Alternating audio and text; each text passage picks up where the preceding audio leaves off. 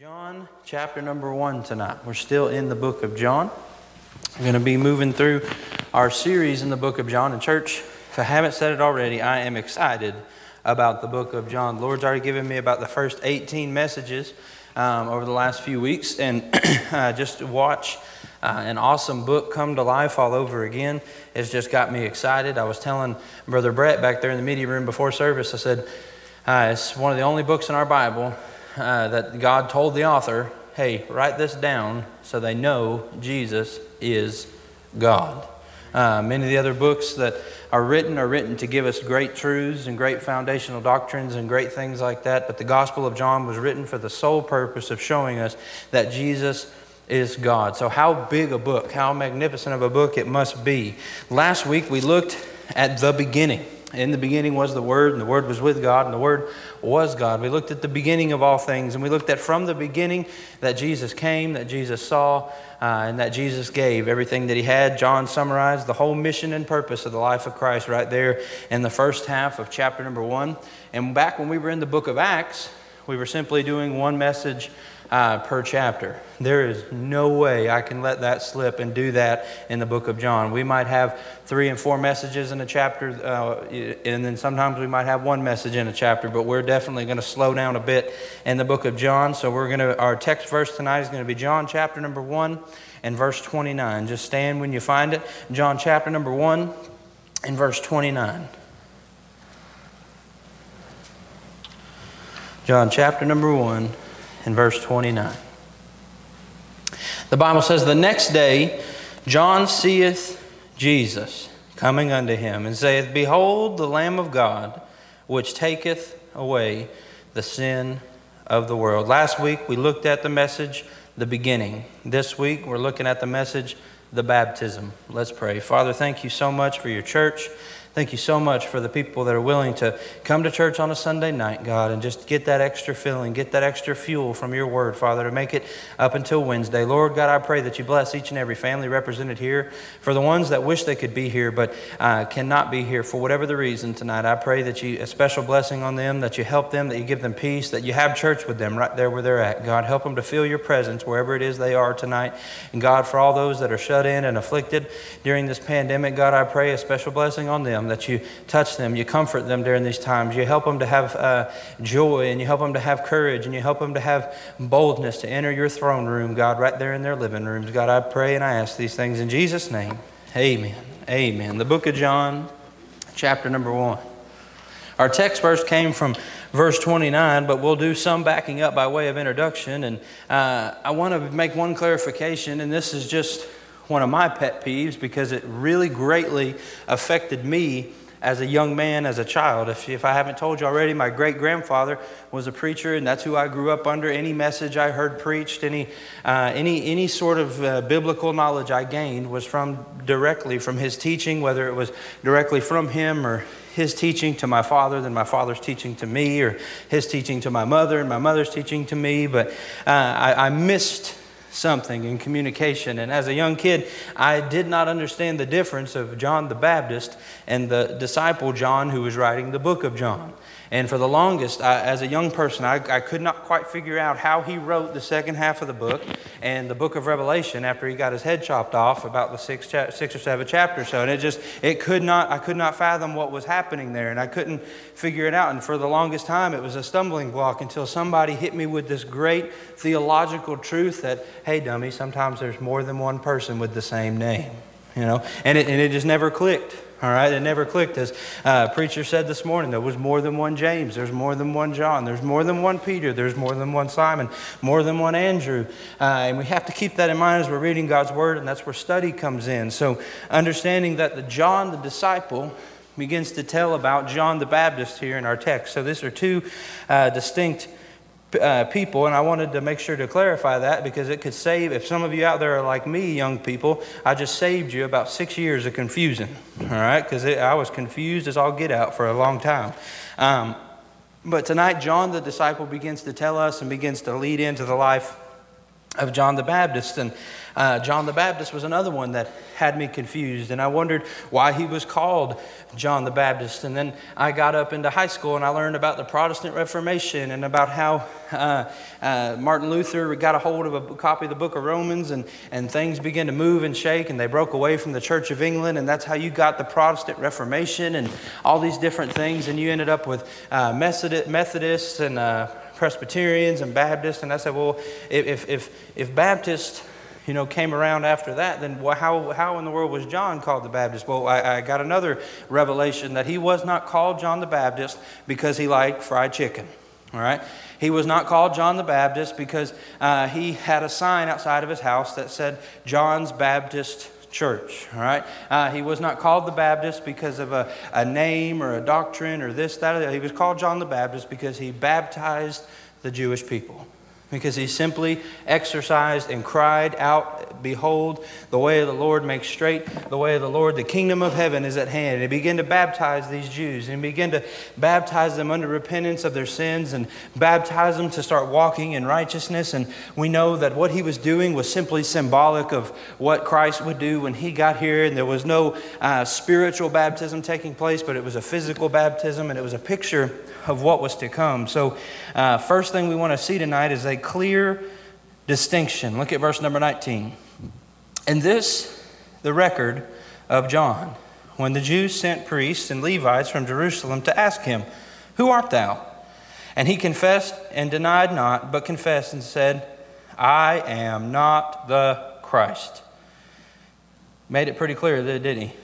All right. And they asked him, "What then? Art thou Elias? Or are you Elijah?" He said, "I am not." "Art thou the prophet?" And he answered, "No." Then they say unto him, "Who art thou? That we may give an answer to them that sent us. What sayest thou of thyself?" And he said, "I am the voice of one crying in the wilderness, make straight the way of the Lord, as said the prophet Isaiah." And that would have been in Isaiah chapter number 40 and verse number 3 through 5, if you want to go back there and read it. We won't for the sake of time tonight. But he immediately moved on to start fulfilling prophecies. John the disciple, when he began to write these things, he immediately moved on from the pre-creation beginning of Christ, and then he immediately moved on to the fulfillment of prophecies. And he dives into John the Baptist here, and he dives into a conversation that the priests back at Jerusalem from the Jews and the Levites sent messengers, and they said, "Who are you that's baptizing and all these people? Are you Elisha? Are you a great prophet? Are you this person? Are you that person?" And he simply made it very clear. He made a clear distinction. "I am not," a little more down, "I am not the Christ." John the Baptist never claimed to be anything more than a man. He never claimed to be anything supernatural, anything super scriptural. It's so important, because there's people out there that will get it twisted and start worshiping this man and start worshiping the things that he did and start taking the things that he was doing and making them supernatural things. John the Baptist made it very, very clear that he was simply a messenger of God, a forerunner to the Messiah that was prophesied by Isaiah, that would be the one of a voice crying in the wilderness. And John the Baptist made that clear distinction. No, that was followed by a confused discourse. Look at verse number 24. "And they which were sent of the Pharisees, and they asked him and said unto him, Why baptize thou then, if thou be not that Christ, nor Elias, neither that prophet? John answered them, saying, I baptize with water, but there standeth one among you whom ye know not. He it is who coming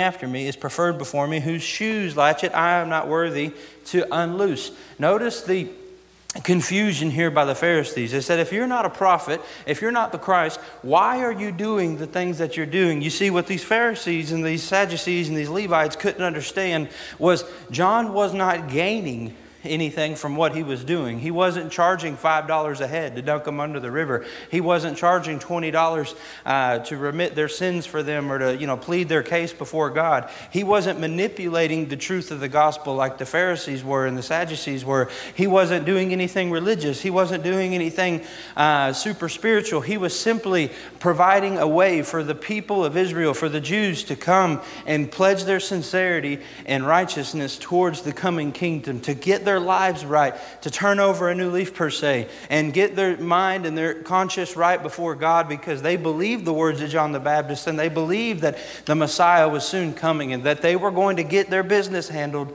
and that baptism signified that. But the Pharisees couldn't quite understand that. Why? Because John the Baptist wasn't gaining anything. He wasn't charging anything. He wasn't profiting anything. And they could not quite understand why he was doing the things he was doing. So he made a concise declaration in verses 26 and 27. He said, I baptize with water, but there standeth one among you whom ye know not. He it is who coming after me is preferred before me, whose shoes latchet I am not worthy to unloose. He said, I'm not worthy to untie his shoes. Friends, I am not worthy to untie his shoes. That's such a deep meaning there in this culture and in this age. You had your servants, you had your indentured servants, you had the people that served you, the people of wealth and the people of stature who could have had dozens, if not hundreds of servants. But it was the job of the lowest of the lowest of the low to untie the master's shoes. It was the job of the most wretched, the most looked down upon, the most frowned upon servant, the lowest man, the new guy, whatever you want to call him, the bottom of the totem pole, the lowest of the low. It was been his job when the master got home from being in the mercantile, or when the master got home from going and enjoying the splendors of the city, and he kicked his feet up on that threshold, or he kicked his feet up on that table. It would have been the lowest of the low of the hierarchy of the servants that would have had to have come and untied the shoes. John says, I'm not even worthy to be that guy. I'm not even worthy to be the smallest, most mediocre, most little bitty servant in the house compared to the one that's coming. Do you realize how big that is? I remember as a child, and this was one of those, how many know what a fad is? F-A-D, a fad. Comes through, okay, bell bottoms, all right, that's kind of kicking off a little bit here. Pet rocks, things like that. There's crazy kids around now that are eating Tide Pods on YouTube, but there was once a generation who kept a rock in a cage and called it their pet, okay? So we got to balance the scales out a little bit here now. So I'm not throwing too many stones tonight, I hope, but there was once a fad of these sandals, and I remember it clear as day, and they were leather sandals, and they kind of look like a wicker basket kind of weave material, okay? And if you still own a pair of these and wear a pair of these, I'm not making fun of you, okay? There's a deeper meaning to this story.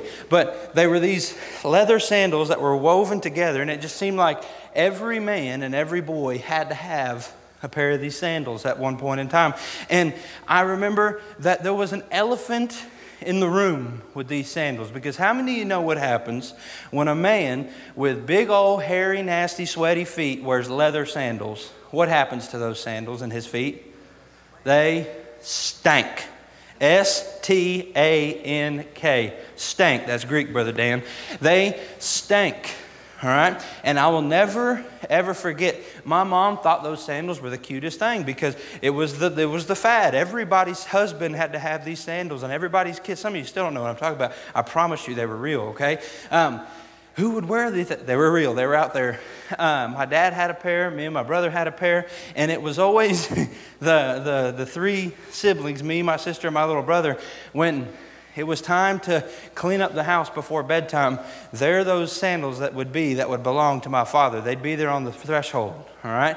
And it was always the lowest on the totem pole. It was always the one who lost a bet. It was always the one who owed the other one a favor, who was being blackmailed by their middle sister or whatever. It was always their job. They had to go get the sandals and carry them and take them back outside and put them in the garage. All right? Because they were so smelly and so stanky that nobody wanted to touch them. John said, by comparison, if you were to compare me, Pharisees, if you were to compare me, Levites, messengers, you go tell the people that sent you this. If you are looking at me and thinking I am special, you ain't seen nothing yet. The one that's coming after me, the one that's on his way, the King of Kings and the Lord of Lords, I'm not even worthy to untie his sandals. To be the lowest of the low compared to him. He made a concise declaration, but lastly, in the introductory points, he was at a compelling destination. Look at chapter 1 and verse 28. This is the verse that probably hit me over the head the hardest in this whole passage. You ready? These things were done in Bethabara beyond Jordan, where John was baptizing. Yeah, that's the verse. Let's read it again. These things were done in Bethabara beyond Jordan, where John was baptizing.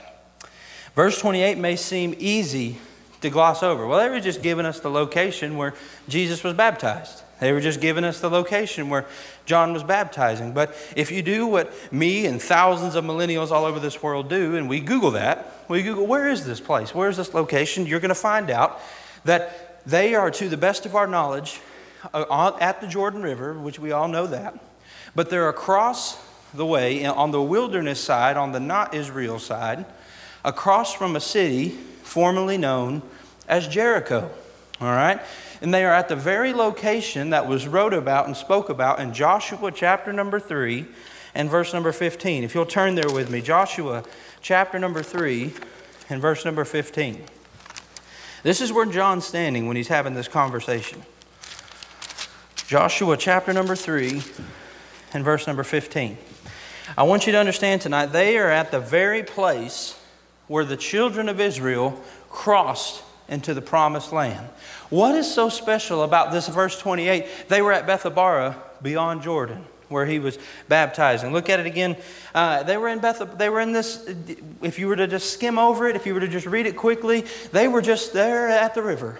They were just there in the Jordan River. But if you study this out, and I did to the best of my little 12th grade education ability, this was the very location, to the best Bible scholars' knowledge, that Joshua led the people of Israel into the promised land.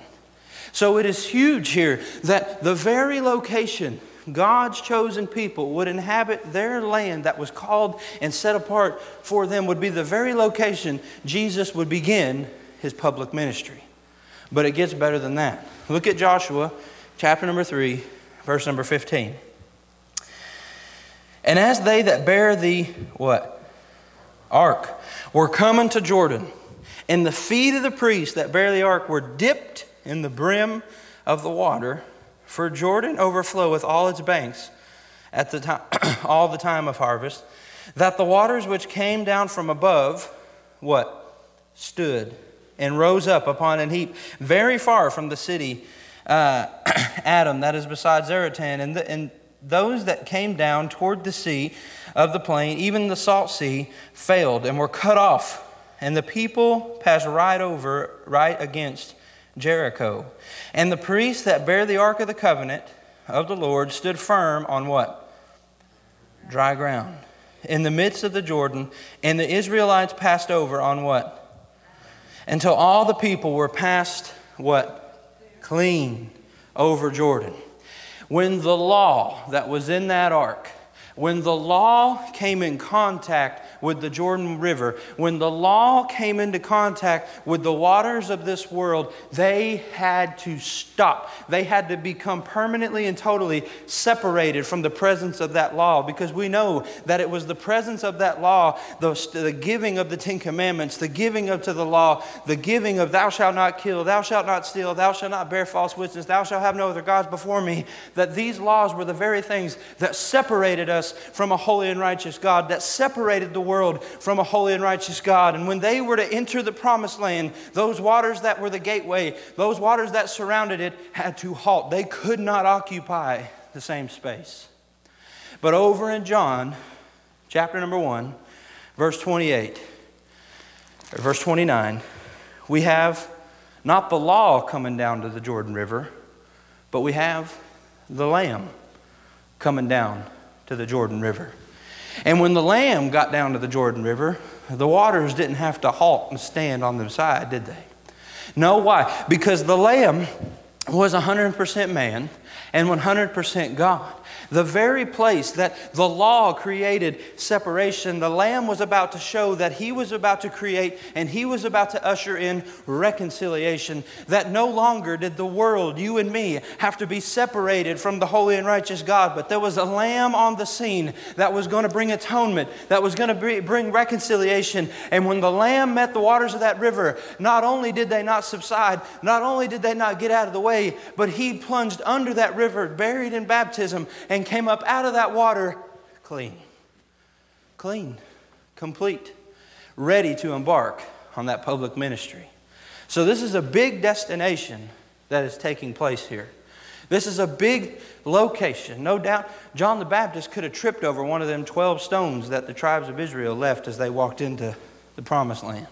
It was right there in that same vicinity. And the waters of that river that had to stand at attention as the law came through were now the same rivers of water that the Lamb purposely plunged Himself underneath. That the Lamb purposely let John baptize him under and rise him again to begin the work of reconciliation through His public ministry. So as we see now in verse 29, the next day, John seeth Jesus coming unto him and saith, Behold the Lamb. We see Jesus making His way towards John. Maybe through a crowd of Jews waiting to be baptized. Maybe through nobody at all. Maybe it's just John and Jesus. The Bible doesn't say, but I would sincerely look at the context here and see that there was probably a crowd. There was probably multitudes and multitudes of people. And John looked through them all and he made eye contact with the one. He made eye contact with the King of Kings and the Lord of Lords. And he said, Behold the Lamb. And tonight we're looking at the baptism. Why was this so important? Why was Jesus being baptized of John? Why was Jesus coming here to the Jordan River to be plunged under the waters, rose up out again, so critical and so important? And that's what we're going to dive into. That's the meat of the message tonight in John chapter number 1. And the first thing that it did, the baptism, number 1, revealed the Lamb. Verse 29, the Lamb's identity. The Lamb's identity. If you'll look back through the first part of chapter number 1, we've heard Jesus referred to as the Word. We've heard Jesus referred to as the light. We've heard Jesus referred to as the truth. We've heard Jesus referred to as every single thing but His name. But in here, in verse number 29, look at what the writer changes his tactic to. The next day, John seeth Jesus. John seeth Jesus. He's named here. The Jesus of Nazareth, the son of Joseph and Mary, the son of Abba Father and the Virgin Mary, is now walking up to the banks of that Jordan River. And now He is identified for the first time by man's eyes. By man's eyes, John the Baptist says, there He is. It's Jesus. Behold the Lamb that taketh away the sin of the world. So why was the baptism so important? Because it revealed the Lamb's identity, but not only did it do that, but it revealed the Lamb's intention. Look at the second verse, part of that verse. Behold the Lamb of God, which what? Taketh away the sin of the world. Right here, from the very beginning, John the Baptist saw his intentions.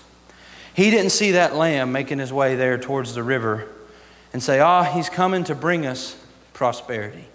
No, he didn't see that lamb coming towards him there in the Jordan River and say, He's coming to deliver us from Roman rule. No, that's not what he saw. No, He's come to give us more prosperity, more polarity. He did not come to give us power or praise or political prowess. He came to take our sins away. He came to die on a cross. He came to bear the nails. He came to bear the crown of thorns. He came to bear the sin of the world and cast them as far as the east is from the west. He was made sin who knew no sin, that we may be made the righteousness of God. And here at the ceremony of His baptism, from minute 1, John says, Behold the Lamb that taketh away the sin of the world. The Lamb's identity and the Lamb's intentions. Right here in verse number 29.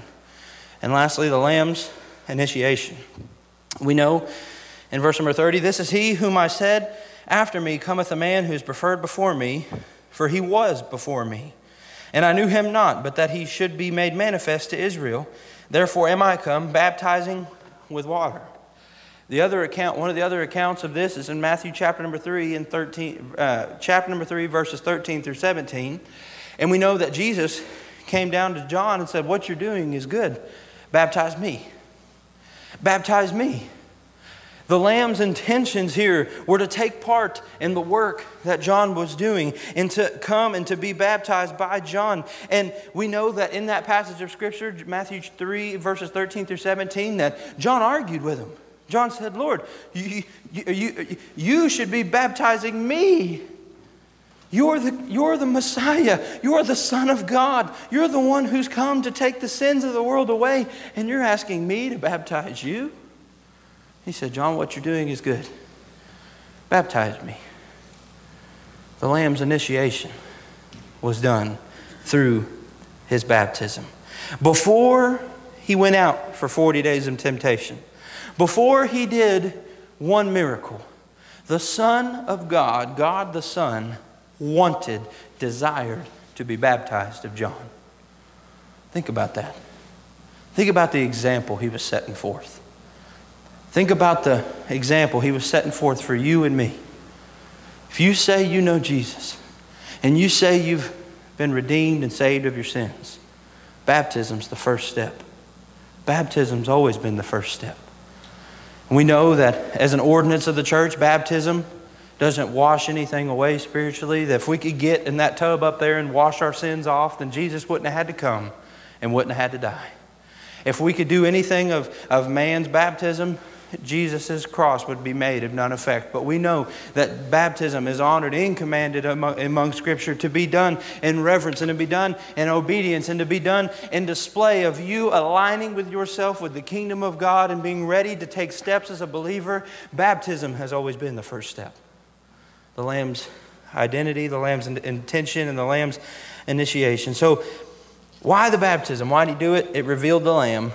Number 2, it reverenced the Lord. Look at verse number 32. And John bare record, saying, I saw the Spirit descending from heaven like a dove, and it abode upon him. And I knew him not, but he that sent me to baptize with water, the same said unto me, upon whom thou shalt see the Spirit descending and remaining on him, the same is he which baptizeth with the Holy Ghost. Look at this here. First we see it reverence the Lord, but not just the Lord, but the Lord's Spirit. We see the Spirit, capital S. Look there in verse number 32 again. And I saw the Spirit, capital S.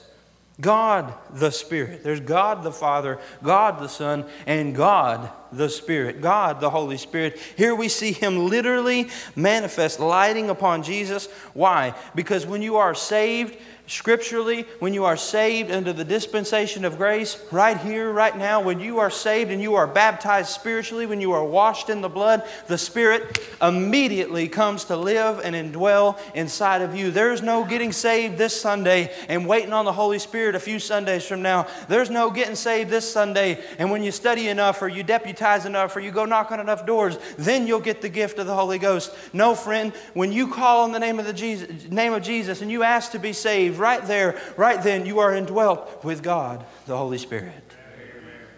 Right there and then. And when Jesus was baptized of John, here He came in the likeness of a dove to show us that peaceful transition and indwelling. It reverenced God, the Holy Spirit. Why did Jesus have to get baptized? To show us the reverence. Because when we're saved, we're not transitioning through a physical baptism. We're transitioning through a spiritual baptism. The blood of the cross is washing our sins away. Literally baptizing us by the blood. And in that moment, we receive His Spirit. That is taught and infallible through all of Scripture. That at the moment a believer comes to the knowledge of Jesus Christ, he is indwelt by the Holy Spirit. And that baptism, Jesus, God the Son, one person of the Trinity, is lighted upon by God the Spirit, another person of the Trinity. It reverenced the Lord's Spirit. It reverenced the Lord's Son. Look at verse 32 again. And John bare record, saying, I saw the Spirit descending from heaven like a dove, and it abode upon Him. We know in Matthew's account, again, chapter 3, verses 13 through 17, that the audible voice was heard of the Father saying, "This is my beloved Son, in whom I am well pleased." Why the baptism? Why did Jesus come and take part in this ceremony? Why? Because it honored and it reverenced who He was. The audible voice of God the Father said, "This is Him." Left no doubt, left no more dispute about it. Right here at the beginning of Jesus' public ministry, we know for the next 3.5 years, many people would come to Jesus and say, "Who are you? And who do you think you are? And what do you mean that you're the Messiah? And what do you mean you're the light of the world? What do you mean you're the way, the truth, and the life?" God the Father literally said at the beginning of His ministry, "This is my beloved Son." What more proof did they need? What more vindication did they need than God the Father Himself saying, "This is Him. This is Him." Right here, in the midst of the Jordan River, at the very place that the children of Israel inherited this land, at the very place that the waters subsided and let the Ark of the Covenant pass through, at this very location, "This is my Son." No other vindication needed, is there? No other sign of approval needed, is there? But the Lord's Spirit, the Lord's Son, and the Lord's solidarity. Think about this. Brother Dan, I'm young in study, but I think I'm right. It's the only place in Scripture where God the Father, God the Son, and God the Holy Spirit are literally present in the same location. 3 distinct persons of the Holy Trinity, all 3 distinctly represented in one singular place. The same Trinity that said, "Let us make man in our own image." Let us. The same holy triune Godhead is right here at this little spot on the river. Is right here on these muddy banks of the Jordan River.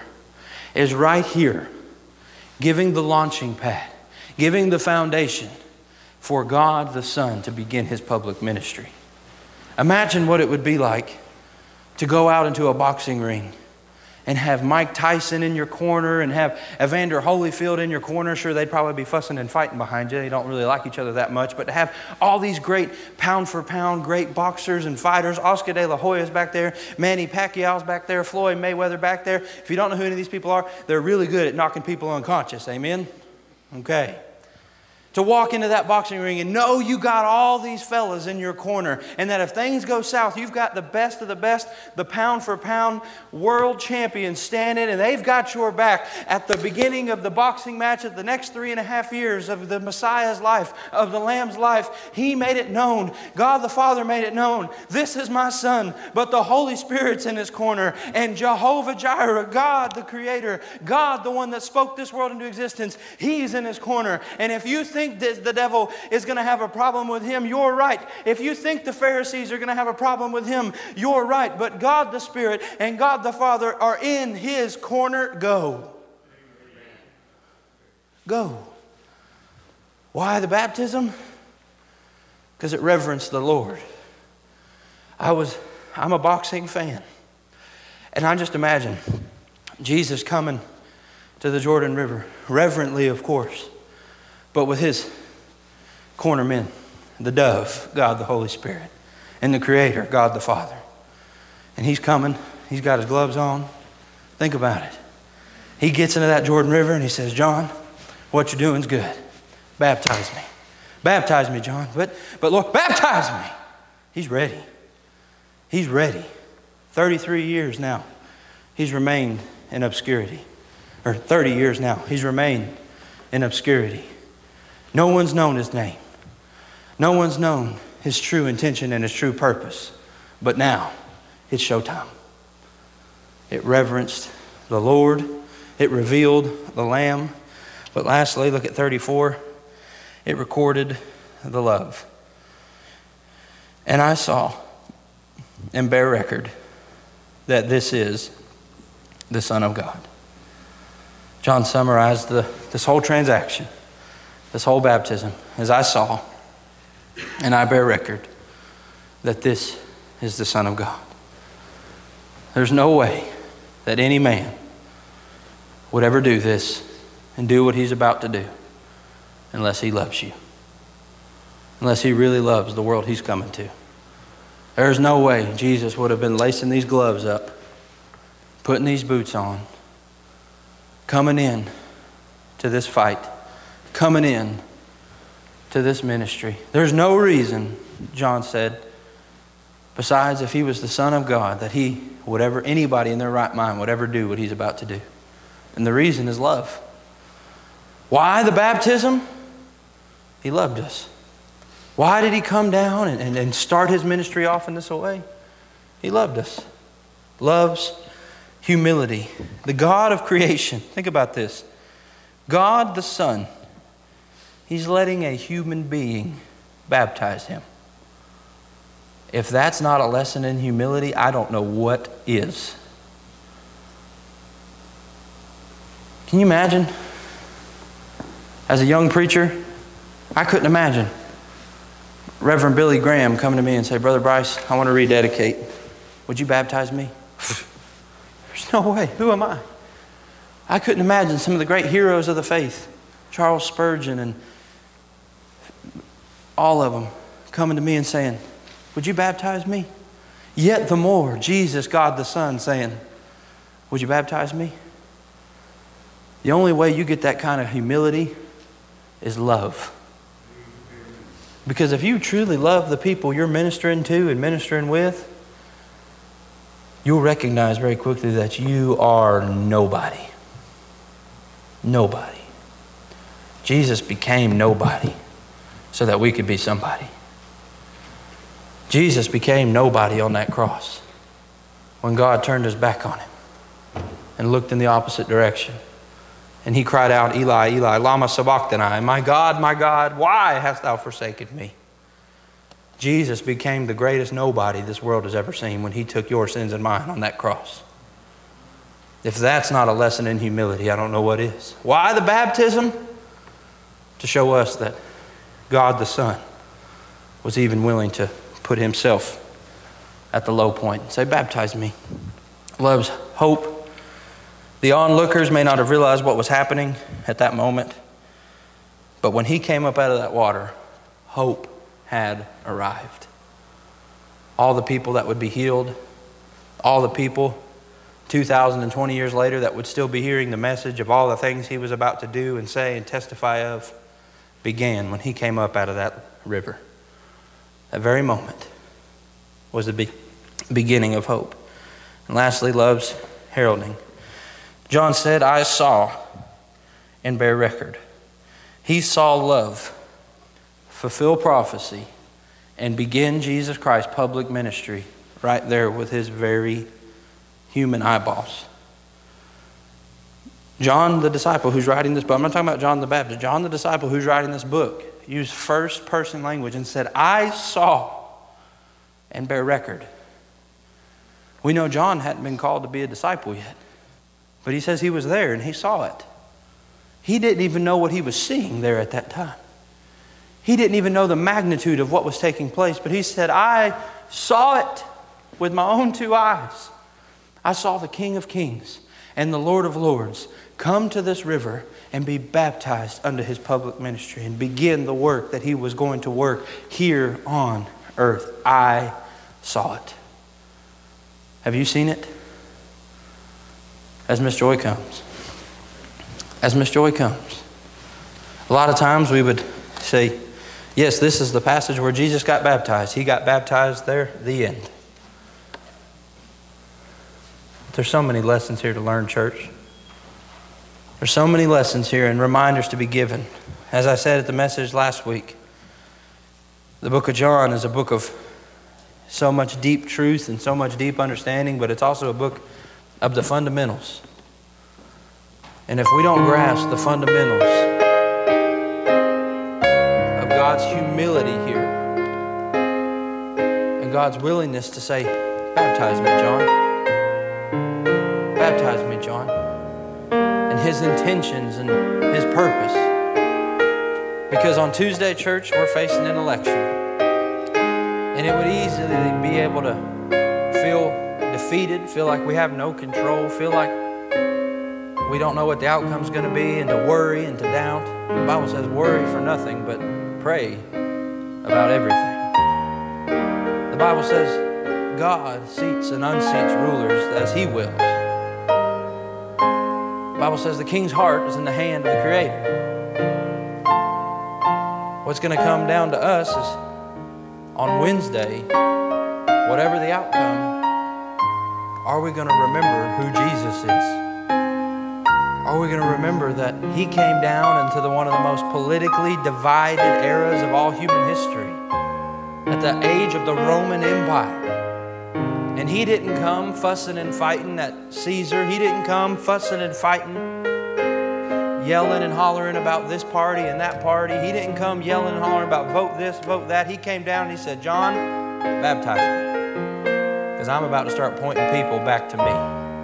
I'm about to start pointing people back to the Father. I'm about to start telling people about the cross. I'm about to start telling people that I've come to take their sins away. And church, I pray that as I pray, we close in a good word of prayer and remind ourselves and ask God to give us the grace that on Wednesday, after we've done our civic duty and voted and laid it all out there, on Wednesday we awake and we just renew our spirit to tell others not what we think about Donald Trump, not what we think about Joe Biden, but what we think about the King of Kings and the Lord of Lords, and what we know about God the Son, and what we know about Jesus that came there at the Jordan River, and what we know about Jesus that came and died on the cross, and what we know about the Jesus that moves and directs in our services here at Anchor of Hope, that on Wednesday when we wake up, we don't wake up a Democrat, we don't wake up a Republican, we wake up a Christian.